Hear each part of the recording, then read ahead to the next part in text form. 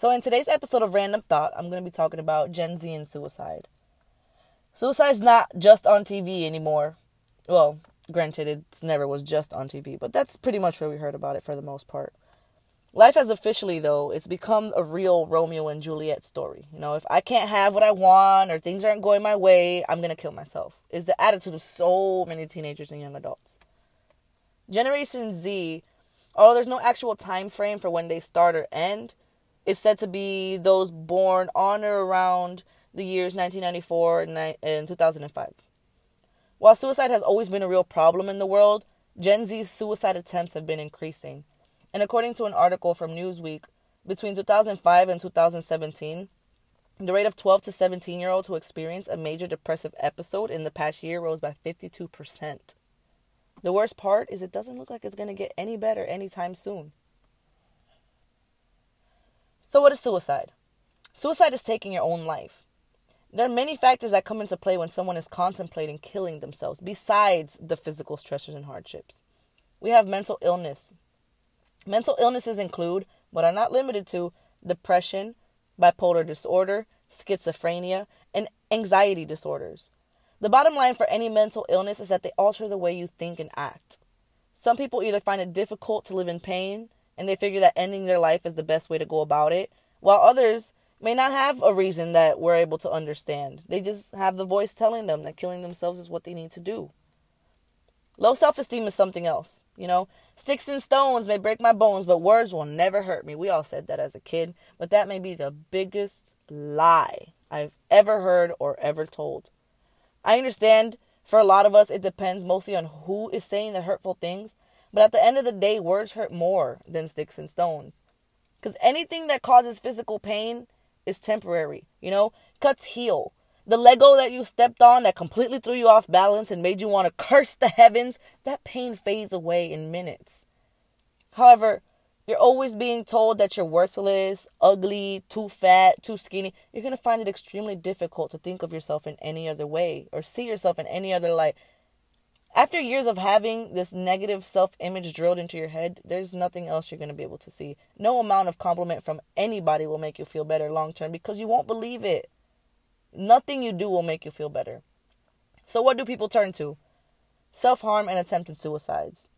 Attempted being the key word because most people with low self-esteem don't realize that they actually love and have people that care about them. So if there's someone around or if somebody sees you, and they walk in and there's an empty bottle of prescription pills that you just filled yesterday, or you're swimming in a pool of your own blood, they're going to try and help you and they're going to call for help. Suicide did not work. Technology also doesn't really help with the whole people not feeling good about themselves because as Gen Z, we're the age of technology. A generation where everybody is connected, but somehow we can't communicate outside of the TV screen or the laptop screen or your phone screen. We have apps like Rabbit that allow us to be in chat rooms and watch a movie together without leaving the comfort of our own homes. There's no more going out to movies as a group or even going to each other's houses. You know, we meet significant others on social sites like Tinder and Bumble, Her, Grindr. We have hours of conversations through texts and snaps, but when we get to dinner, it's awkward. In being connected with the whole world through the internet, we've become disconnected to the world right outside our front doors. And it's easier to communicate with messages because there's no awkward silences, no eye contact, no focus. Your attention doesn't have to be focused on the one person or the group of people you're with. You can text, play a video game, listen to music. Literally anything you can think of can be done simultaneously while taking a message or sending a message.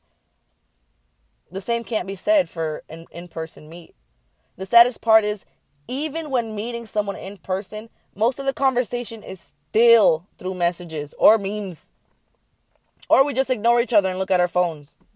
Being around people makes us anxious and afraid, and we don't like that feeling. Another big part of this is sensitivity. This one ties into numbers 2 and 3 that I was mentioning earlier.